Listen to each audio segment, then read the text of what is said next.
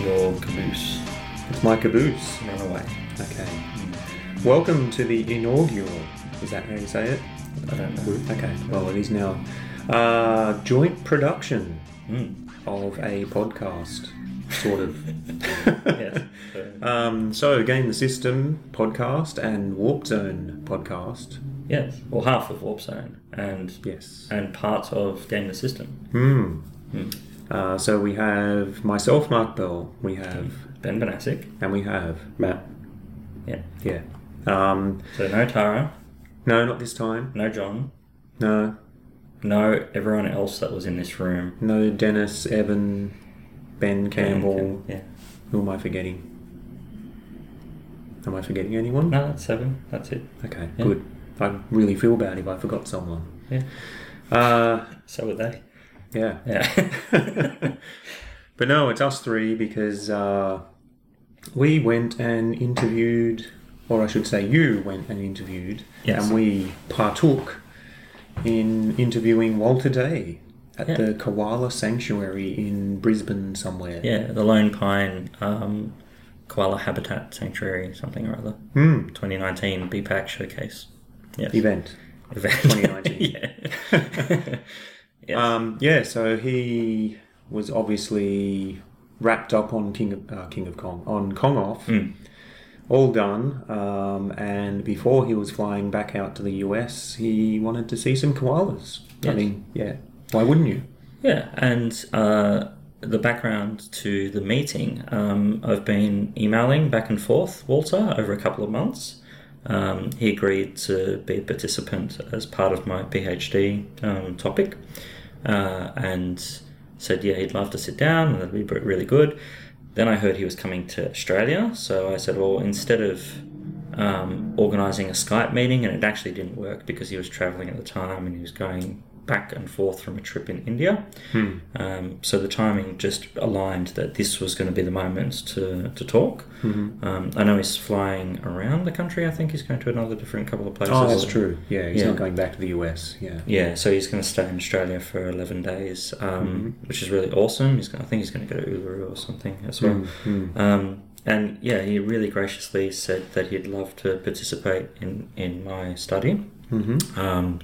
And so sat down with him, and then he mentioned at the awards that he thought podcasting was really important, and it was actually a good way to capture the community's views on certain things.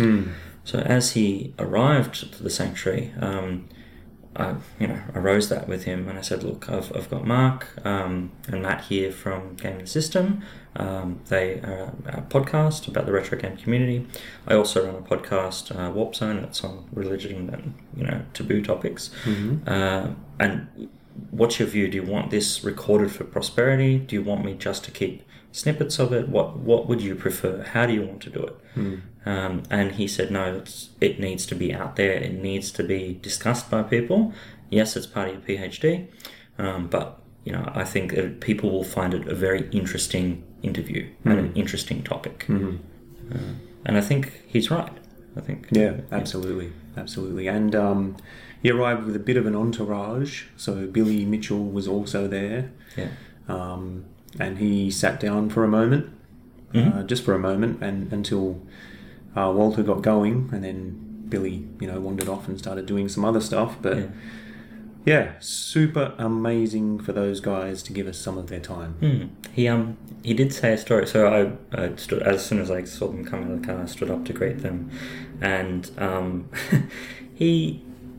they were just sharing stories, of being recognised, and I told them the story about Ron Atkinson being confronted in a motor registry, and someone says, oh, you look like that Mr. Bean, and Ron Atkinson's like, well, actually I'm the actor that plays Mr. Bean. The guy goes, no, you're not. And just disagrees.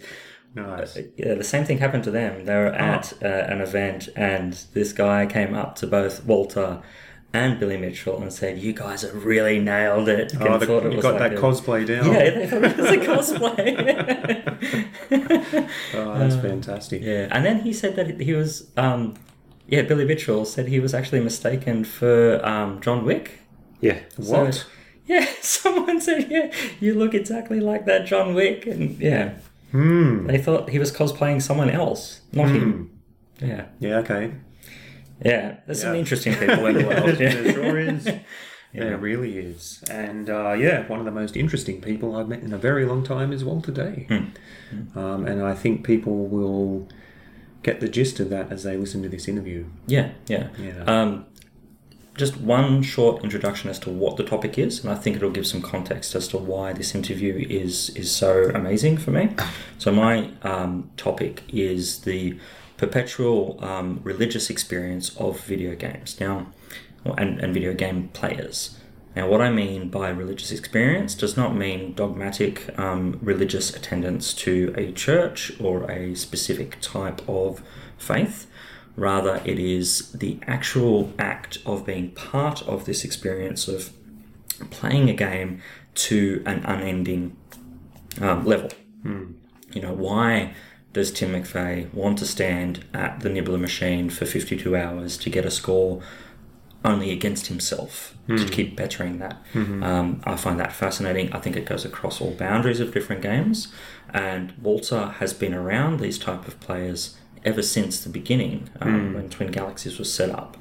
And that's why I chose him as the capstone, really, to my PhD topic. And if I was going to interview anyone, I always thought that it would be amazing for him to give some context to what he's seen over the decades of him in the retro gaming and classic arcade gaming community. And in saying that, did you ever think that you would actually be sitting down with Walter Day and interviewing him in person? It was a dream, but I didn't think it would actually be physical. I'm quite dogged in the way that I actually seek out the end that I'm after, if it's for something as important for this. So I would make it happen no matter what. I would have gone to far greater ends than what I went to get this interview. But this was quite easy because Walter was so forthgiving, and he's just an amazing person. But perhaps we should start? Yes. And then we can talk about it more, because I'm interested to hear what you guys actually think about it. Cool. Let's do it. So just to start recording, I'm Ben Banasic, doing my PhD on the religious experience of perpetual video gaming. I'm here with Walter Day, who's agreed to be interviewed, and thank you for your time, Walter. I'm honoured to be interviewed by you, Ben. Thank you. You're very well known in the retro game community and around the world, but I just want to ask you a question about the beginning of why you started to get into video gaming. I know you were collecting newspapers and business cards. What drew you to video gaming? What was that next step? In 1969, in California, in America, I was a part of what we call the hippie movement. So I started taking marijuana and LSD, and I did it mainly for happiness, because people want to be happy, and it seems to be a basic tenet of everybody's psychology and just emotional structure that they want happiness. In fact, I realized, actually, I wanted happiness more than anything. I wanted happiness more than money. I wanted happiness more than fame. I just wanted to be happy inside. And so I was taking drugs, hopefully that it would cause just happiness. It was just a general feel. But after some time of taking marijuana and drugs, it began to have a very deleterious effect on me. It began to cause psychological stuff, emotional trauma. I had constant headaches. I had constant backache. My stomach couldn't digest. My feet ached. I couldn't sleep properly. My eyes ached. All sorts of stuff began to go wrong, because the stress and the impurities that I was imbibing through taking the drugs was having an effect on me that was kind of dire. And there was no happiness at that time. There was depression and actually a sense of grief.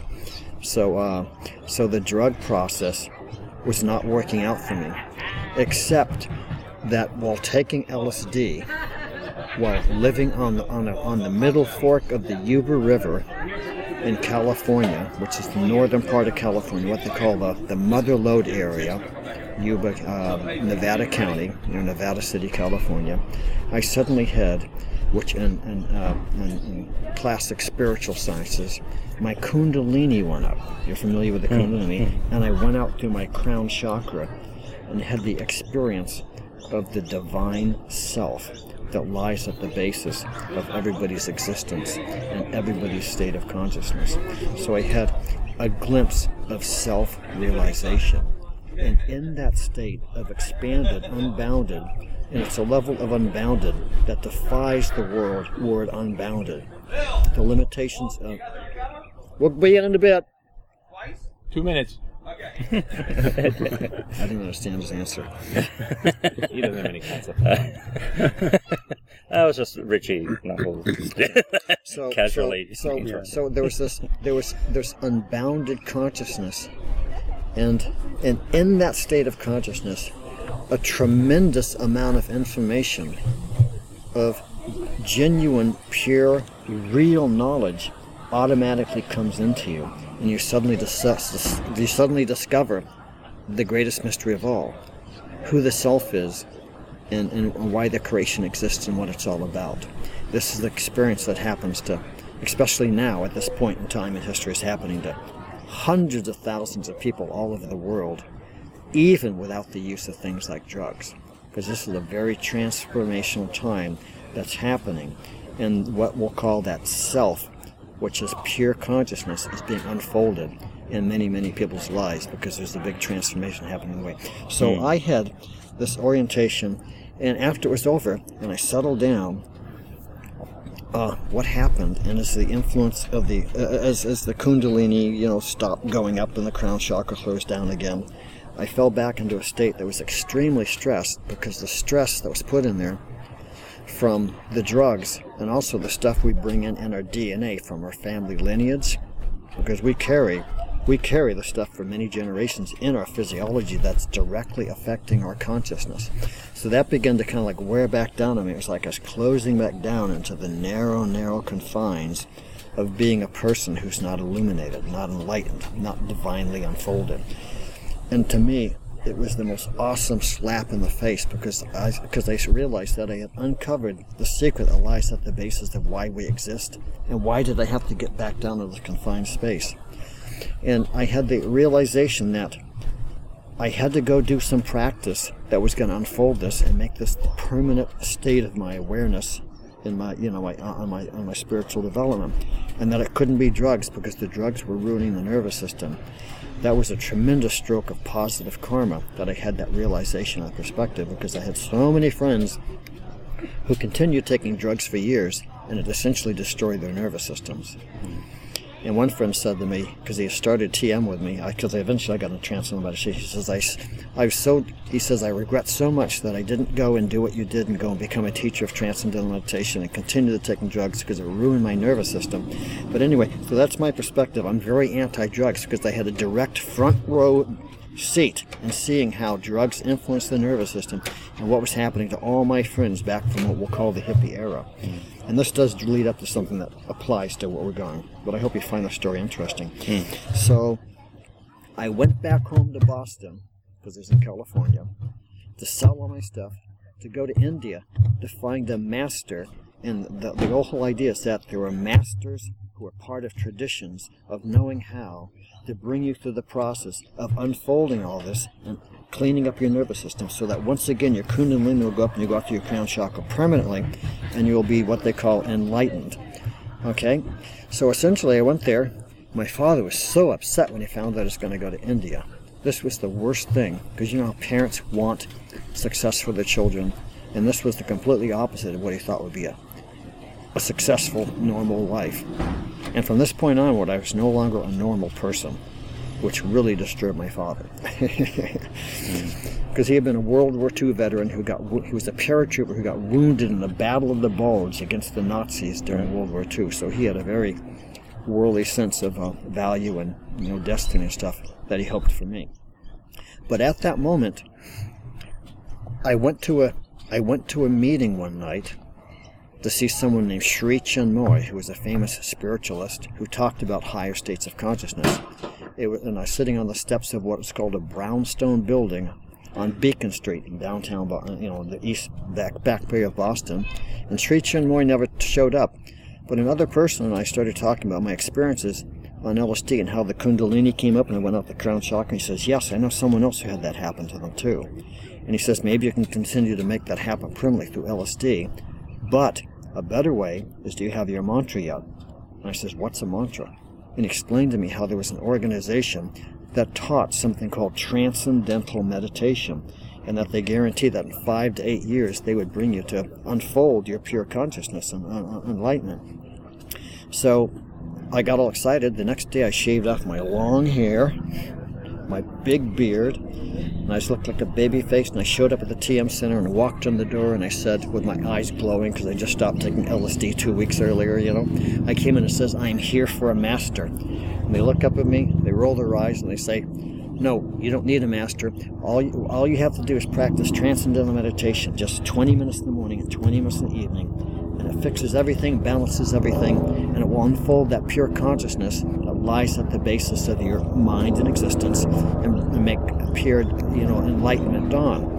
And so I started transcendental meditation, and what began to happen was so miraculous and so remarkable that I thought, my God, I got to do this, and I got to see how I can increase the results and happen even faster. And also, I wouldn't mind teaching this, so I actually went away and spent a lot of time, many years, again and again, with Maharishi Mahesh Yogi, where he personally trained me to be a teacher of transcendental meditation. And in the course of all those years, life got better and better and better, and happier and happier and happier, and better and clearer, and more intelligence, more creativity, more energy, healthier. Everything improved a lot, and it was quite remarkable, because the best way to explain how this all works is imagine a pond. Imagine if I drew a diagram of a pond with a straight line and then a wavy line here, and a bubble rises up from the bottom of the pond up to the surface of the pond. And as it rises up, it gets bigger and bigger and bigger and bigger, and on the surface of the pond it pops as a bubble. And if you're in a rowboat on the surface, you can see the bubble, okay? But you can't see the bubble when it's at its earlier stages of development in the place where it originates, in the soil at the bottom of the pond. So people, when they hear I meditate, they say, oh, I meditate. There's tons of things out there people are doing right now, and they all lump it together and say, oh, I'm meditating. But none of them are doing transcendental meditation.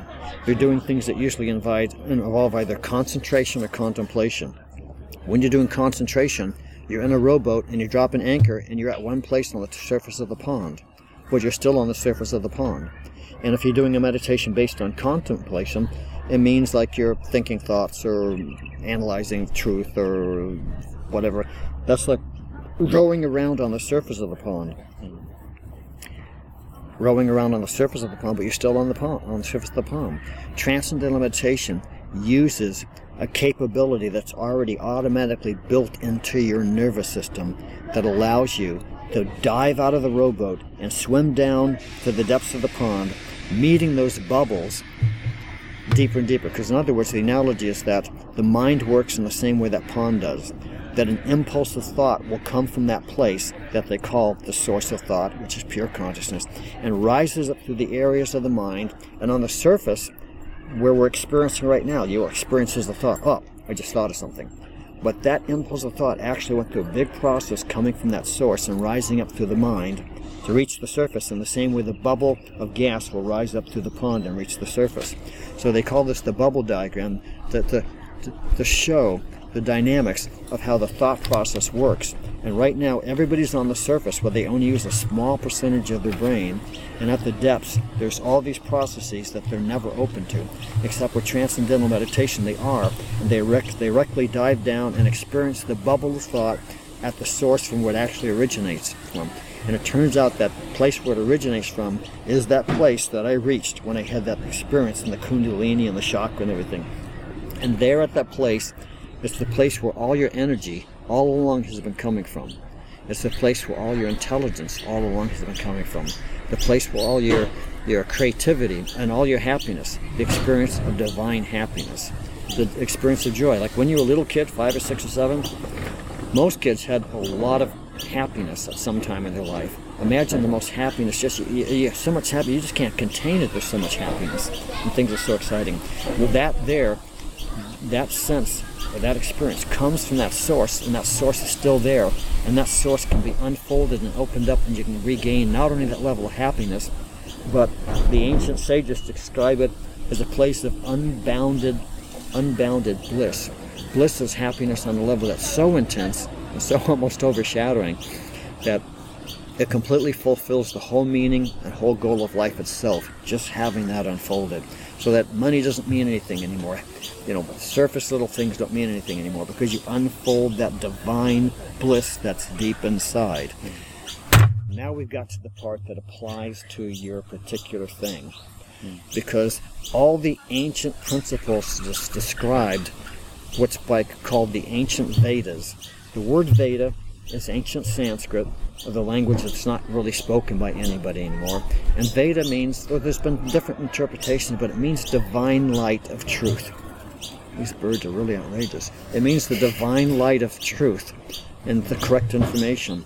And according to the ancient text of the Vedas, the nature of life is to expand and move to a state of more and more and more happiness. And when Maharishi would explain it to us TM teachers, he'd say, it's just like a bumblebee. A bumblebee will flit from flower to flower to flower, but it's not doing it just to flit. It's doing it because it's trying to find more and more nectar, more and more nectar, more and more nectar, more and more nectar. So there's this movement to try and fulfill yourself and move to what they would say a field of greater and greater happiness. Always moving forward, always wandering forward to a state of more and more and more and more happiness. And so that's why, and remember the analogy I used when we talked, you take a piece of paper and crumple it into a ball, you get real close and it's quiet and you listen, you'll hear that start crickling and crackling because what it's trying to do is unfold itself back to its normal state. So there's motion in creation that originates from an early... The earliest state of creation is supposed to be a ground state that scientists call the absolute because they don't know what else to call it. But what it is people who have that divine vision. It's the divine ocean. A divine ocean. Maharishi used to tell us TM teachers that it is so big that it goes on forever and ever and ever, defying all imagination or all confinement of concepts. That level of pure divine existence.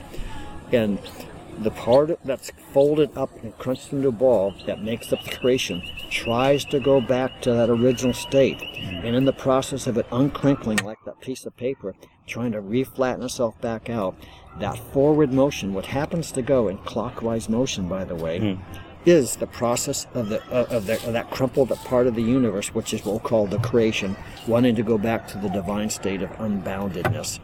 And it is that forward motion that is the key dynamic energy that's behind everybody wanting to do more and achieve more and enjoy more and have more and more happiness and more and more happiness and more and more happiness.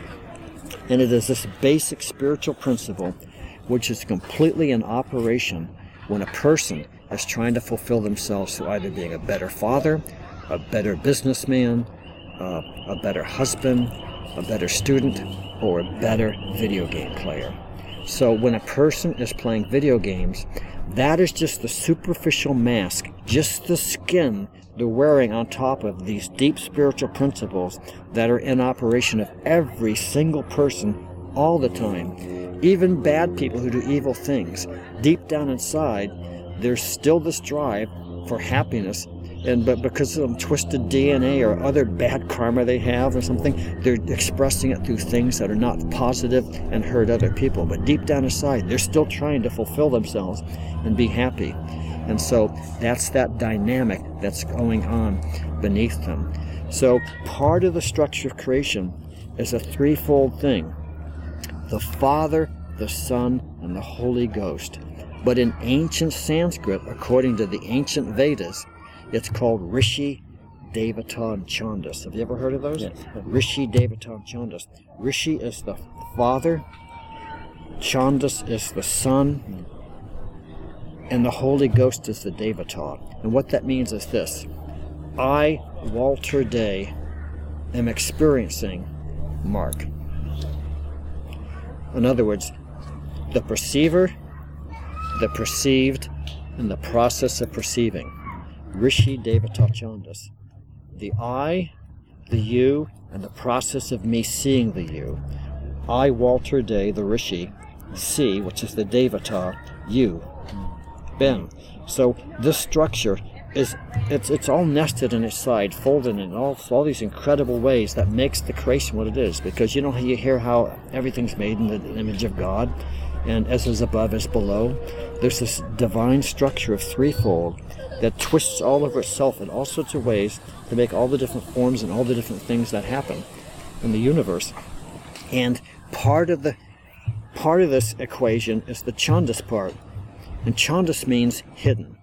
In other words, all the different things that according to the spiritual principles we're trying to pursue, meaning happiness, more happiness, more happiness, it gets covered up by the Chandas, so that you begin to think, oh, if I'm successful with video games, I'll be happy. If I'm successful as a father, or make money, or go on trips, I'll be happy. Well, what happens when they become more spiritually evolved and that illusion gets pulled away? They find out that they were going after happiness itself. And only the illusion, temporary delusion on the surface was that, oh, it'll be the success in the video games. That will make me happy. But that can be swept away with expanded consciousness, and they find out that it's the process of wanting to be happier. Do you see a similarity then between someone that does I hope this action? is making sense to you, by the way. Absolutely, yeah. So you see this similarity between how a person that's endeavouring on being a better person, or being a better father, or being a better video gamer, there is some sort of mode which they're putting upon themselves. So I want to take it back to your gaming experiences, your personal ones. So when you held a couple of world records at a point, and you could have been in that famous photo out the front of your arcade for Time magazine, when you were playing that game, or games at the time, and you're surrounded by people that are trying to push themselves further and further and further, did you find that there was that similar sort of experience that those players are getting, where their attention is focused on the game only, time is slowing down, and there is this seeking? Okay, so we're getting towards the actual experience of having the gaming experience be relative to a spiritual experience. Yes. Okay. So, I think this is the best way to experience it. I'd explain it.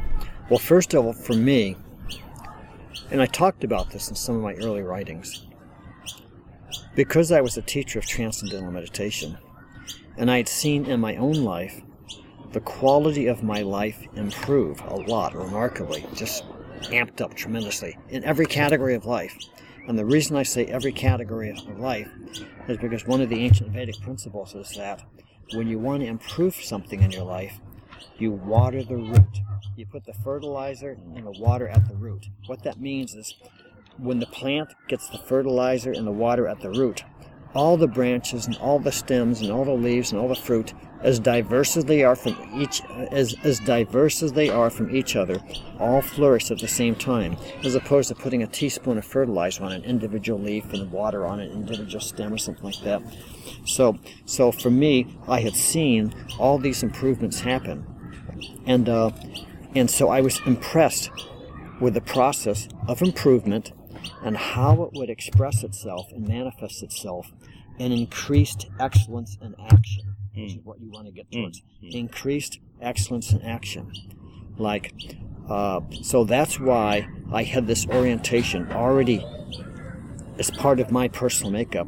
And so when I entered the realm of the video game world, and I saw people excel at video game playing, I was impressed. But not just impressed because they were getting high scores. I was impressed by the dynamic of them unfolding more and more potential and expressing it as greater and greater capability in doing high scores. So in other words, the high score is going to be the marker to define how developed they were and how much further development is possible, as shown by a high score. So that, to me, was the basic bedrock of my participation of competitive gaming, and I was intrigued by it.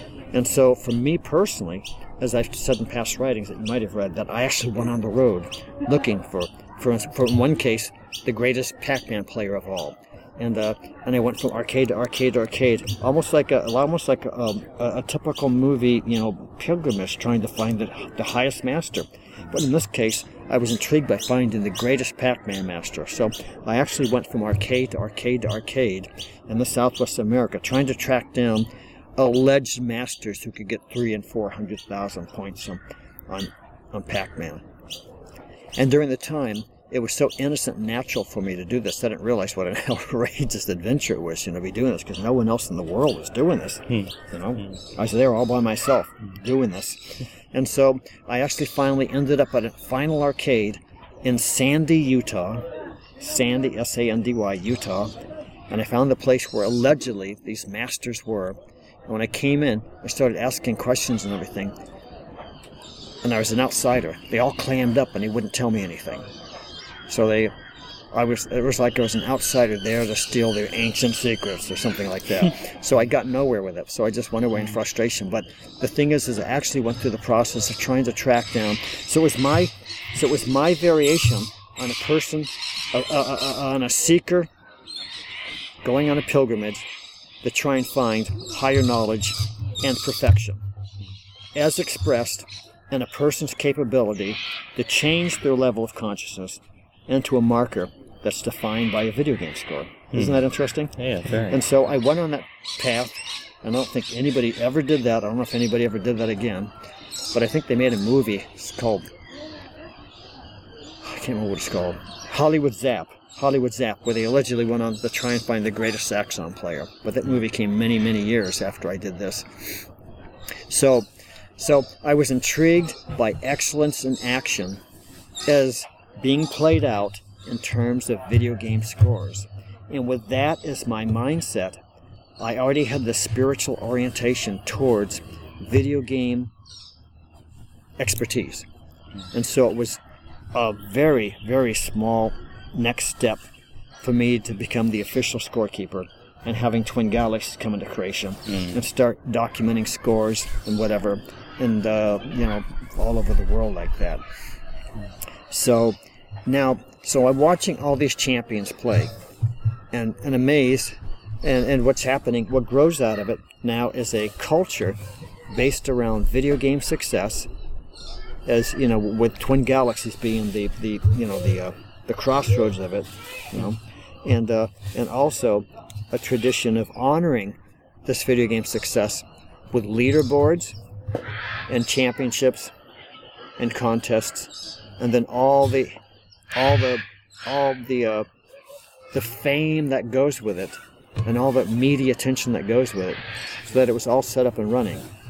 But all along, because of my past background, I realized that deep down inside, these kids are trying to find enlightenment, and that's why there's the drive. And that's the point for me. Almost that's the most basic principle of everything that I know and I've learned through my experience, is that all along, no matter how that Chandas thing, that outside Chandas, see, this is, you've heard that this is supposed to be an illusion out here, and it is, I can assure you that. But that illusion will go in, it'll go and have all these different flavors. In other words, all these people have different reasons in their head why they're doing this, but it's always that drive towards going back to divine enlightenment, because that's where the divine happiness is and everything like that.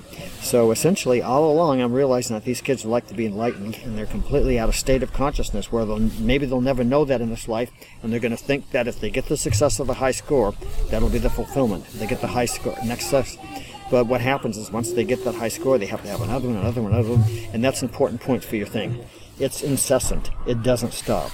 It doesn't stop because the score is not the goal, actually. In their mind, because of their level of consciousness, they think attaining that score and getting whatever peripheral fame or glory or whatever, they think that that's the fulfillment of all. But no, their mind will move on to the next score and the next thing and the next thing and the next thing, because it doesn't end.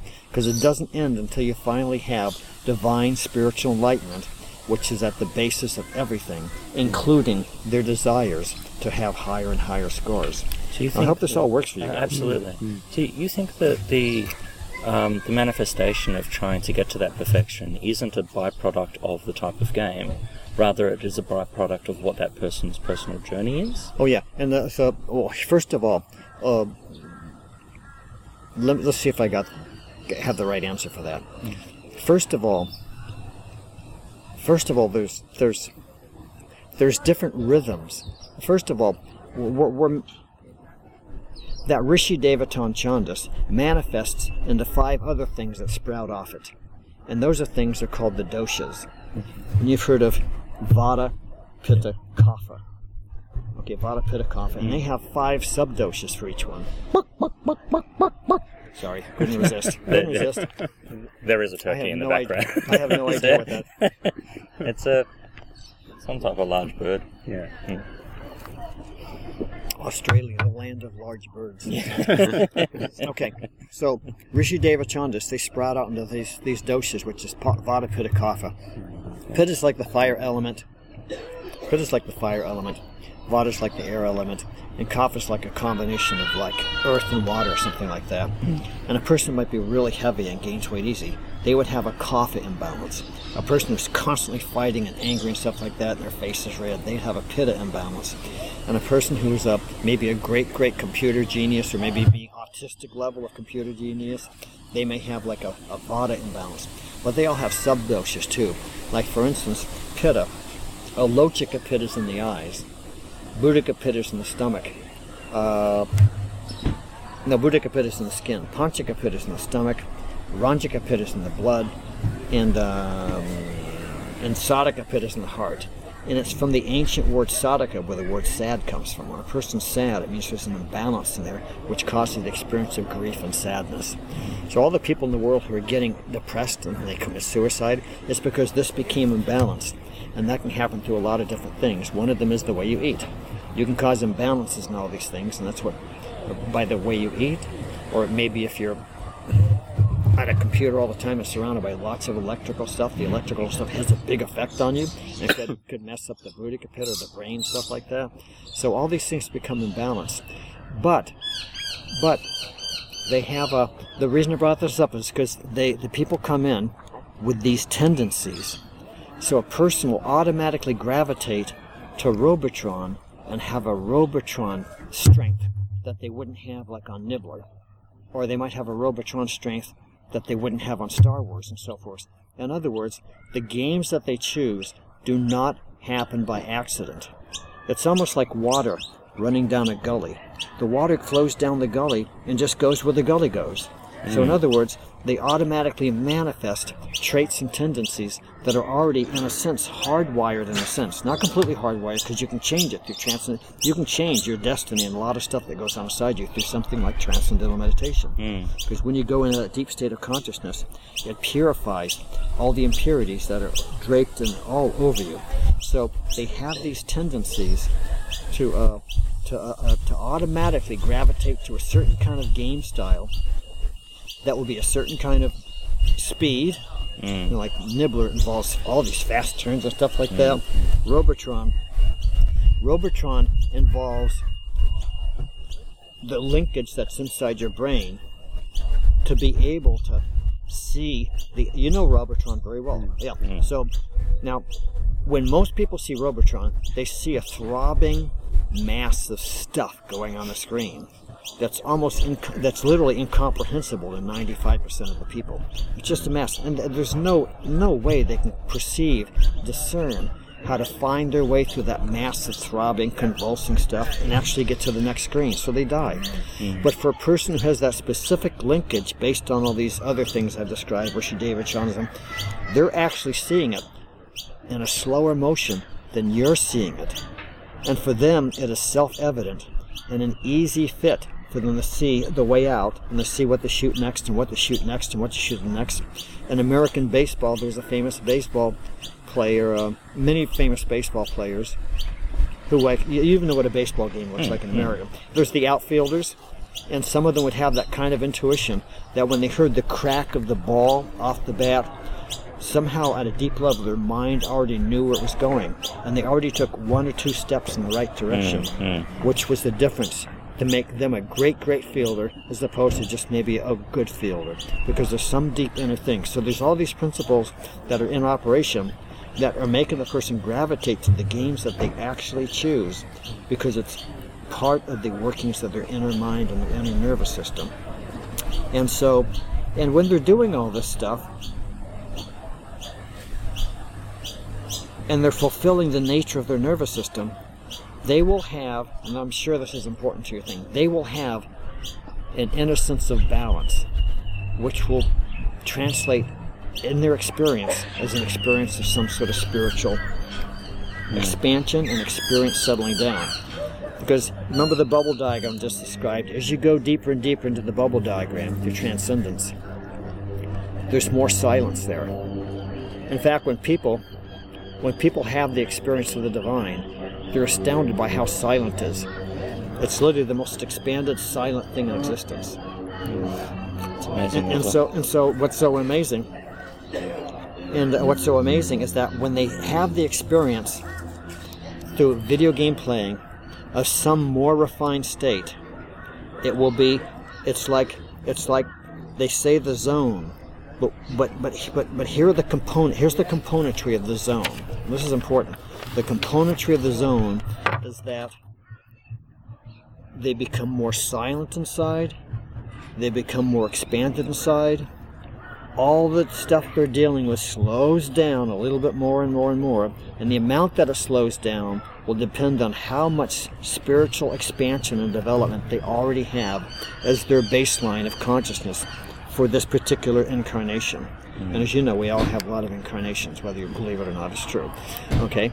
And so they're going to have that sense of silence, they're going to have that sense of settling down, that sense of expansiveness, and in that expansiveness, it's easier for them to see all the working parts they're dealing with and know what the next right move is. And when that happens, it's like they're on automatic, because it's almost like the forces of nature take over and are doing it for them. And that's what people report when they go down to the bottom of that bubble diagram and they start operating from there permanently. All the rest of the stuff starts happening on automatic, and it's like they witness. Like when you get on a monorail train and the monorail goes on that path where it goes and you're just a passenger there. That's why so many spiritual writings throughout all of history say, I am just the chariot, I am just the charioteer in the chariot, but the it's like the vehicle's operating on its own, and they talk about being a divine witness, the experience of life. And they're sitting there, and everything happens around them without them being engaged in the action of it. Now, this is very, very hard to explain or understand unless you actually have the experience. But there's a point in evolution, in spiritual development, when you reach that state, you start experiencing the world just doing it, where you're sitting back in this expanded, divine, silent state, where you're not active anymore, and it's all happening by itself. They call that cosmic consciousness. So when a person has that kind of bias in the nervous system, that they can get into what we traditionally have called the zone, it means they've settled down below the surface of that bubble diagram, and in that more subtle place, it's more expanded, it's more quiet, there's more energy there, there's more creativity, there's more intelligence there, and in that state, because of the expansion and the quietness and everything slowing down as an experience, they can see all the moving parts, and they don't intellectually, and 99.99% never know intellectually what's just happened. All they know is that they're in a state that traditionally has been called the zone, and in that state, they have their greatest games ever, and make their mark on gaming history. That's amazing. But it all fits with everything else you've thought of. It really, really does. And I know I've jumped around with questions a little bit. See, I've tried to give you a schematic of the spiritual experience that the gamers have, in reflection to what the baseline spiritual experience is that's existing for people, especially now in history, because this is a big moment in history. Lots of stuff's happening now, where more and more people are experiencing that state we call cosmic consciousness. And whether or not they're sitting there writing in an office and they go into that state of witnessing or the divine cosmic consciousness, or whether they're playing a video game, it's still the same level of consciousness. But the thing that's so entertaining is about a video game is it's so dynamic. And that's what's so extraordinary about it, because in the midst of the noise and clamor of the video game, that divine expanded silence is beginning to dawn. But because they're not truly enlightened, they only go a little bit down, but down enough that it becomes an experience that gives them more expansion, more silence, everything slower, and they perform better and turn it into a world-level score. Amazing. How about that? Yeah. So I guess finishing off the questions on the video gaming, and then you can say anything else you like, you want to add to this, but do you think that there's any games that don't meet that criteria, or is it just up to each person? Like, is there a game for everyone, or is there a person for every game?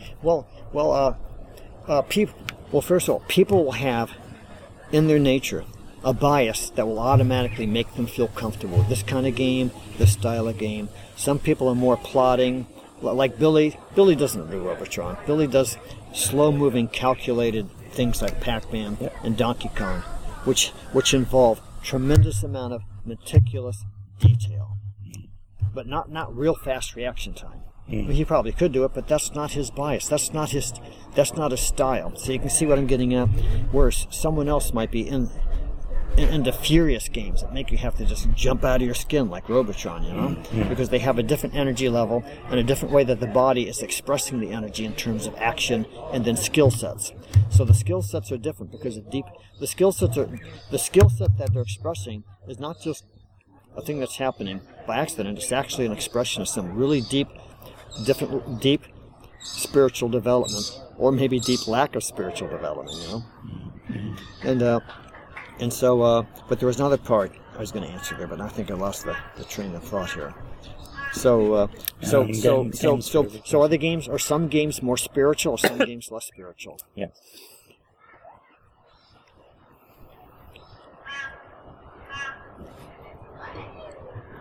I think that it's really the person that brings the spirituality to the table, more than the game itself. But the game can be a trigger for that. A game can be a trigger for that person's particular way that they're built. Like the person who goes into the zone while playing Robotron, if they're playing Miss Pac-Man, it doesn't trigger off the zone for them. They bring their spiritual development to the table, and the game can be the trigger to unfold it or unmask it or bring it to the surface. And some games will work better for a person than other games. So that a person who's got... Here's an interesting aside. One time a guy came up to me at a big show back in February of 1985. It was called the ASI show in New Orleans. And he operated big arcades in Memphis, Tennessee. Fun city. And he says, Mr. Day, I don't know what it is, but if I take a Miss Pac-Man game, and I put it in an area of town where white boys play it, it'll make very little money. But if I take that Miss Pac-Man game and put it over here where it's all black people coming into the store or something, it'll make a fortune. But if I take a Galaga game and put it over where all the black people come in, it'll hardly make any money. But if I take that Galaga game and put it over where the white boys come in and play, it'll make a ton. So in other words, there's deep inner, built into the nervous system, stylizations that's a very rough-hewn kind of way of explaining it. You know, the black and the white and the Galaga and the Miss Pac-Man, but that applies at deeper, more refined levels from every single person to the next. Some people automatically will like the colors, they'll like the lights, they'll like the speed of it, they'll like the sound of it. All these different features that come with the game are either going to find a comfortable home inside of them or not. And when the games match up like pieces of the puzzle and fit together, it's going to be a proving ground for them to be able to settle into that game and get the most out of it and get as close as they can to settling down into the state of the zone. So it's their spiritual evolution they bring to the table that's really the more important part, and then the game needs to match up with it. And then when that's the case, it'll allow them to settle down to a more refined level where that expansion and that clarity and that energy will manifest. Does that answer it? It does. Thank you, Walter. I just wanted to, record for prosperity, because this is going to be a podcast, and it'll hopefully survive. This will be interesting for people to listen to. I think it's going to be over a little bit of their heads, but I think that it's sometimes important to ask deeper questions, and that's why I'm in this field. Yeah. But I wanted to say how much I appreciate how you respect all gamers at all different levels, and you've yeah. done that forever. Oh, yeah. And what you've done personally to video gaming and classic video gaming in particular, it's really admirable, particularly at this later stage in your life. And like as a classic gamer, as a gamer that plays games which aren't popular with the mainstream, I very much appreciate the efforts that you've taken, and I really appreciate your time. Well, thank you. I'm honored to be appreciated. Did you? Just back up entirely what you said, and meeting you, Walter, has been, I would say, a life-changing moment. Fascinating. It's That's just great. the things that you're saying, they sound like obvious things to me, but the way you articulate them sort of makes that larger and more understandable, and something that you wouldn't necessarily think of before, but because you articulate it so well, it just sounds right. And the reason all this kind of stuff would resonate with you is because it's the time for this kind of stuff. Because it's like a rebirth. There's a rebirth going on, and in the ancient Vedic wisdom, they talk about the different periods of time. They talk about the Sat Yuga, the Treta Yuga. You've heard of these, the Varva, and now we're in the Kali Yuga. The Kali Yuga is the Black Age. Kali's the black. We're in what's called the Kali Yuga, and during that time, knowledge gets lost, and while it's lost, whatever's left around gets turned into a big mess, and that's what's going on right now. It's a big mess, but that's what's ending, because there's a Sat Yuga that's growing literally right now.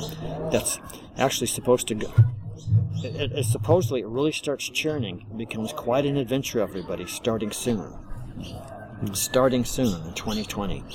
And it's going to get so nuts that you won't believe it. But they say by 2024, it'll be very clear to even the most gross person that, wow, this is a good time now. In other words, a golden age is supposed to be coming. But all sorts of saints and all sorts of sages and all sorts of people from all sorts of different traditions are predicting and recognizing that big medicine's happening right now. And that's why this would resonate so well with you. Because even though I probably brought out different kind of intellectual ways of configuring it for you, it just makes sense right down to the bottom of your soul. It just makes sense. And that's because of the way everything's just unfolding. The Sat Yuga, SAT, the Golden Age, is coming back right now. Isn't that interesting? Well, thank you for your time, Walter. yeah, thank you. Did we not cover anything? I think we covered No. I think we've done everything over and above, and you've been really generous with your time. I know you want to go see some koalas, and all the other native animals. That are, Yeah, I want to get the high score on koala hunt. koala hunt, yeah. Well, you come to the right place. There we have it. The Yeah. interview with Walter, which was incredible. And as we were doing the intro for this episode, I kind of started having that just feeling of people listening to this and us talking glowingly about Walter Day would probably sound weird. Because, Walter Day is known to be a really nice person and so on and so forth. But if your only experience of Walter Day is, say, King of Kong documentary or... some of the things that are out there in popular media about Walter Day, you might think he's a little strange, or, he's been pitched as being a little strange, and why are we being so glowing about this man that, I don't know, he made a life about video games. What's so great about that? Yeah. And I guess I sort of felt that way as well until I met the man. He's absolutely amazing. He's just incredibly warm, incredibly genuine. I think we said this in the previous Game the System podcast episode, because we did meet him for the first time before this interview. And yeah, he just comes across that way. Yeah. And so it's very easy to be glowing of someone like that. It was just absolutely amazing. Besides the things he talks about, which are also incredibly engaging and interesting. And I think we come to that in a moment, but the personalised aspect, and we did speak about how, and I mentioned it, how he engaged with a young girl at the Kong-Off. But what I found interesting was how he noticed Evan and Dennis and said, oh, yeah, these guys, and then started talking about their personal lives. I had the same thing where I went up to him and said, oh, I'm Ben Benassi. He goes, oh, you're Ben, oh, and then like says, hang on, we need to talk. And he grabs me by the arm and we go outside, and then he starts talking to me about my PhD topic, about what I'm studying and what he finds interesting about that, and then wanted to know what I was thinking and what I actually mean by the terms that I'm using. Because, you know, obviously I've asked him just to be interviewed as part of a process, and it takes a while. The dissertation is going to be, I don't know, 150,000, 200,000 words. It's a book I'm writing on the thing. So it's quite a lot. And he wanted to know what were the concepts. And then when I spoke to him about that, he goes, yeah, got it. I totally understand what you're trying to do. I understand what you're writing about. This is my perspective. I want to talk about the yogis that I've learned from and transcendental meditation, obviously. But it was just phenomenal that he's taken that minute and he said, look, you know, Kongos-on at the moment is probably not the right place to do this. But over the next 10 days, we will organise something. And then that was left to what it was. Now, behind the scenes, there's been a number of people that actually helped make this interview happen. So Jimmy Nails is one of those people, and somehow connected to Walter's people, and you know, had made this happen. And also John Tannehill. And both of them have been really, really supportive of this whole process. John's actually was interviewed by me as well.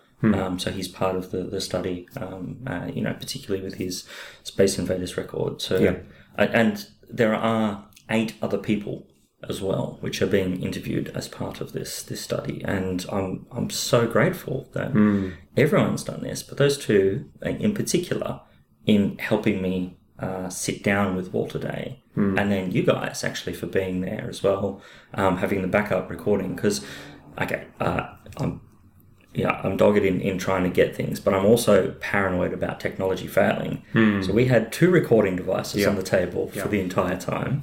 And then we've just gone through the last hour of looking at which audio was the best of those 2.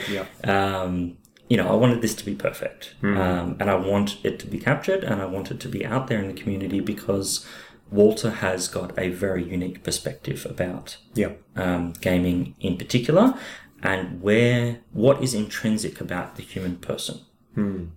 And that's more of the warp zone side of things rather than the game, the system side.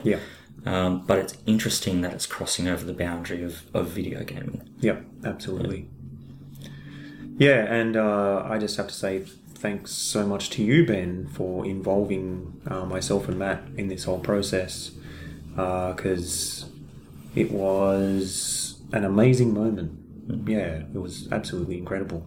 And I know I've said that many times now, but it really was. You know, I'm not just saying that as trying to be nice to a person who gave us a lot of time and nice to you for, you know, involving us and so forth, but it was just an amazing moment.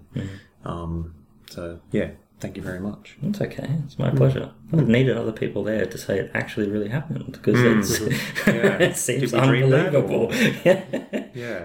And hopefully, the way we're talking about Walter as just a great person, hopefully that comes through on the interview as well, for people who are listening to this, and can also understand why he's just a great man.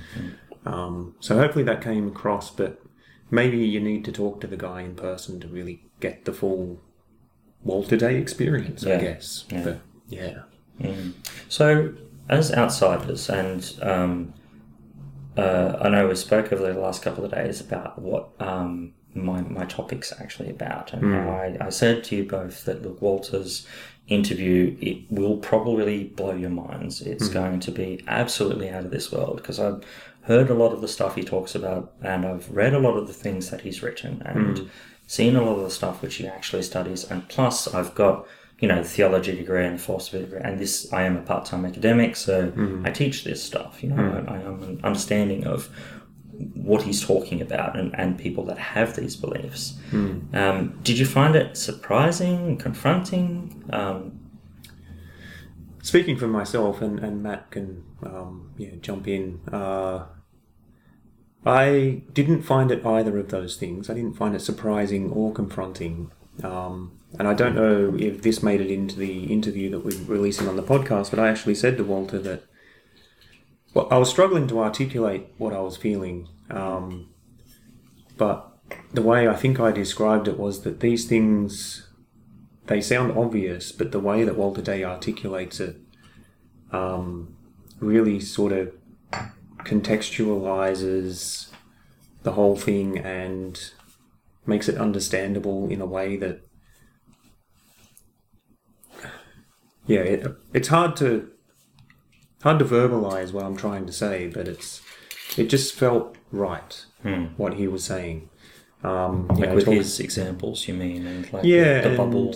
Exactly. Using lots of examples and talking about, he's got that side of things, but then the game, how that contextualizes with the gaming side of things. So the people who go for these high score records and so forth, they go into the zone, and this is why, and this is what this means, and that is what I mean by I know all of that stuff. I know that happens, but the way he articulates that really takes you on that journey and makes you understand why, how, and what it can mean.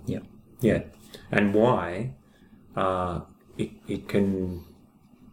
pushes people to those boundaries, and why they keep pushing those boundaries. They don't just stop once they've done it. Generally, some people do. Like I think Tim McVeigh, once he got that Nibbler record, he didn't want to do anything else. But a lot of people do that thing, and then they go, well, okay, now what's next? And they do it again. And Walter talks about that in the interview, how people want to have that happiness, and by trying to achieve that happiness, they don't find the happiness by getting the high score.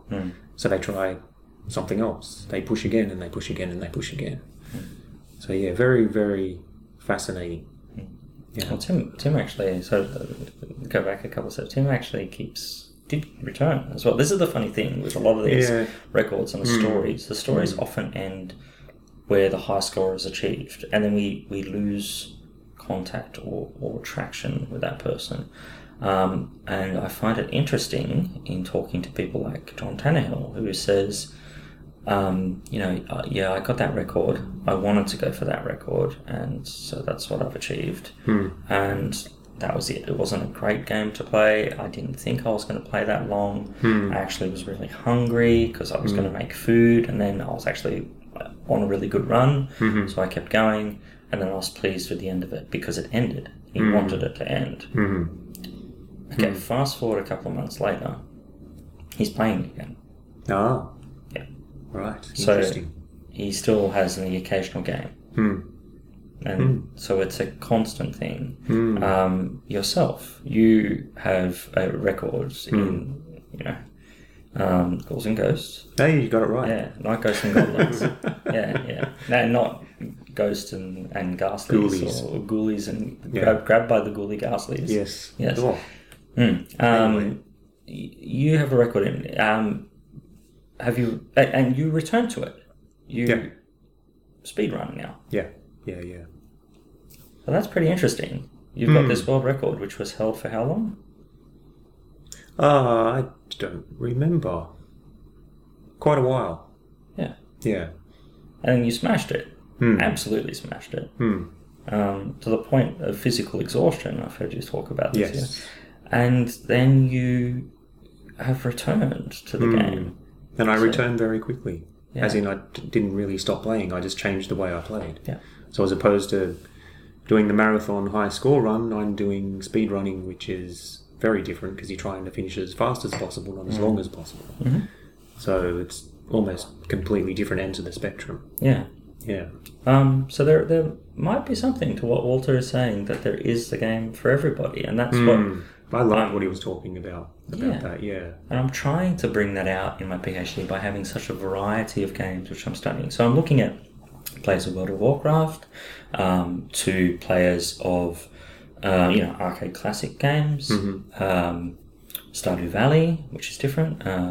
Was going to be Final Fantasy VII, but they keep delaying the bloody remake, so that's a bit frustrating. So, adversity happens to PhD topics all the time. This is a normal thing. So maybe there yeah, there must be something to this, that there is a game for everybody. Even Mario Ball. There must be a person for it. Yeah. Someone. Yeah.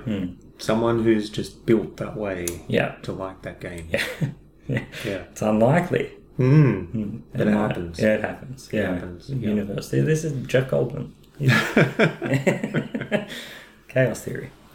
Something's going to happen. Matt, did you have anything you wanted to say about the interview with Walter? Or? Well, I guess probably was the most interesting bit you were kind of touching on just then. Yeah, like why people gravitate, his perspective on why people go to particular games, why people are skilled at particular games. Yeah. And his example of way Billy Mitchell goes for the methodical things where, you know, Rather someone than else the will go twitchy to stuff. Yeah, like a Robotron. Yeah, I found that really fascinating as well, because it just, again, it sounds right. I mean, because it seems obvious, but you don't think about it until when someone explains it. Well, it's a way to explain it, as opposed to what maybe I would have... You just take for granted people like different things, or people are skilled at different things. Not really looking into why. Yeah. So it was amazing. Oh, I'm glad you both thought so. It was fun. It was a lot of fun to do it with you guys. And a lot of fun to talk to Walter. Just about something that he's clearly very, very passionate about. Yeah. And he's made that next step. So how he's talking about that experience of people unlocking this element, that is really unique. You know, this is I've been studying this for quite a while, trying to search for thinkers that are talking about this. There are very few that explicitly say it in relation to gaming, like he's just done. There are some like on the periphery that sort of touch upon it, like Flow State with Csikszentmihalyi Mihaly, but generally thinkers don't write about this, and this is what my topic is trying actually to cover, this area which I think is understudied. It looks at gaming in a completely different perspective. My whole purpose is not to try and justify gaming to the world. I don't think we need to do that. No. There is going to be naysayers, and there's going to be, you know, these alt-right people that just blame any aspect on negativity about, you know, gun violence or whatever on video games, on anything else except for gun laws in the US or whatever it is. And video games is an easy target. So I think that's a very old trope. It's a very old type of argument to go, no, it's positive. I'll show you why it's positive, and here's the thing. My thesis isn't really about that, and I don't need it to be. My thesis is trying to show what is intrinsic about the human person. And what is going on with that. And that's why my thesis is not part of video game studies or cultural studies in the university space. It's in the religious studies department at Sydney University, and I'm a proud member of the theology department at ACU and philosophy at Newcastle. And I can look at the world in this way, and video games is part of that, as explaining something perhaps that we have in common as humans. And it might go beyond dogma. And that's my hope, that there will be some sort of understanding of each other after this. Yes.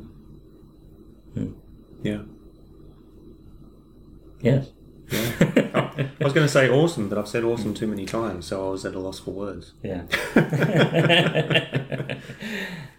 Well, it's been an absolute pleasure. Yes. It's only Monday. It is. I mean, we're here for another... It's another 7 days. And I don't know how that can be topped, but it's only Monday, and so many amazing things have been going on, and like I said, that I don't think this interview can be topped by anything that's going to come, but there's a lot of awesome stuff happening at this event, and that was one of them. If I can plug, so Warp Zone, we have a podcast. So it's Tara Smith and myself. We talk about religion, politics, gaming, sci-fi, and everything else taboo. You got to do the that thing. Tara. You need to do. Yeah. Anyway, so the plan is like the switching of the keys on a nuclear submarine. We will be releasing both this podcast of Game the System and Warp Zone at exactly the same moment to We'll the see world. which podcast provider gets it up first. It'll be a We race. can't control that. Yeah, Yeah. it was going to be like a race to here, but then we all ended up arriving here at the same time anyway. But you're going to put the Warp Zone spin on your Yeah, so angle of things. Tara and I. So Tara at the moment is at the gym listening to this recording, The interview. of the interview recording, yeah.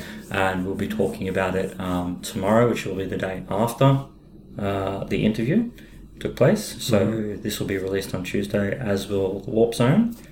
So Ben in the future will be talking about this interview that Ben in the past did. Cool. Multi-Ben. Multi-Ben. More It's Bens. multi-Ben-verse. Just what everyone needs, more Bens. Oh, yeah. Yeah. Yeah. Cool. So I think, is that it? Do we have anything else to say? No? Yep. Awesome. Cool. I can be contacted on. Can you? Yes, on Where Twitter. can you? At Ben Vanasic. Also, Warp Zone, and we have a Discord and a Facebook thing and stuff. Just have a look at Warp Zone, you'll find us. Google me. Actually, don't Google me. Oh, Yeah. yeah, okay. I won't. No. Now that you warned me. But Game the System, we're out there everywhere. Podcast, you can search us on all of the social medias. I think we're on all of them. And the website and so forth and so on. But yeah, thanks for listening. And we will see the readers in a future episode. Yes. I don't know how to close this out because, it's difficult because lost for words because it's just so great. But yeah, there you go. Done. Finished. Just do it with the... Yeah. Now. And it will. Bye. Now. Bye. Bye. Banana.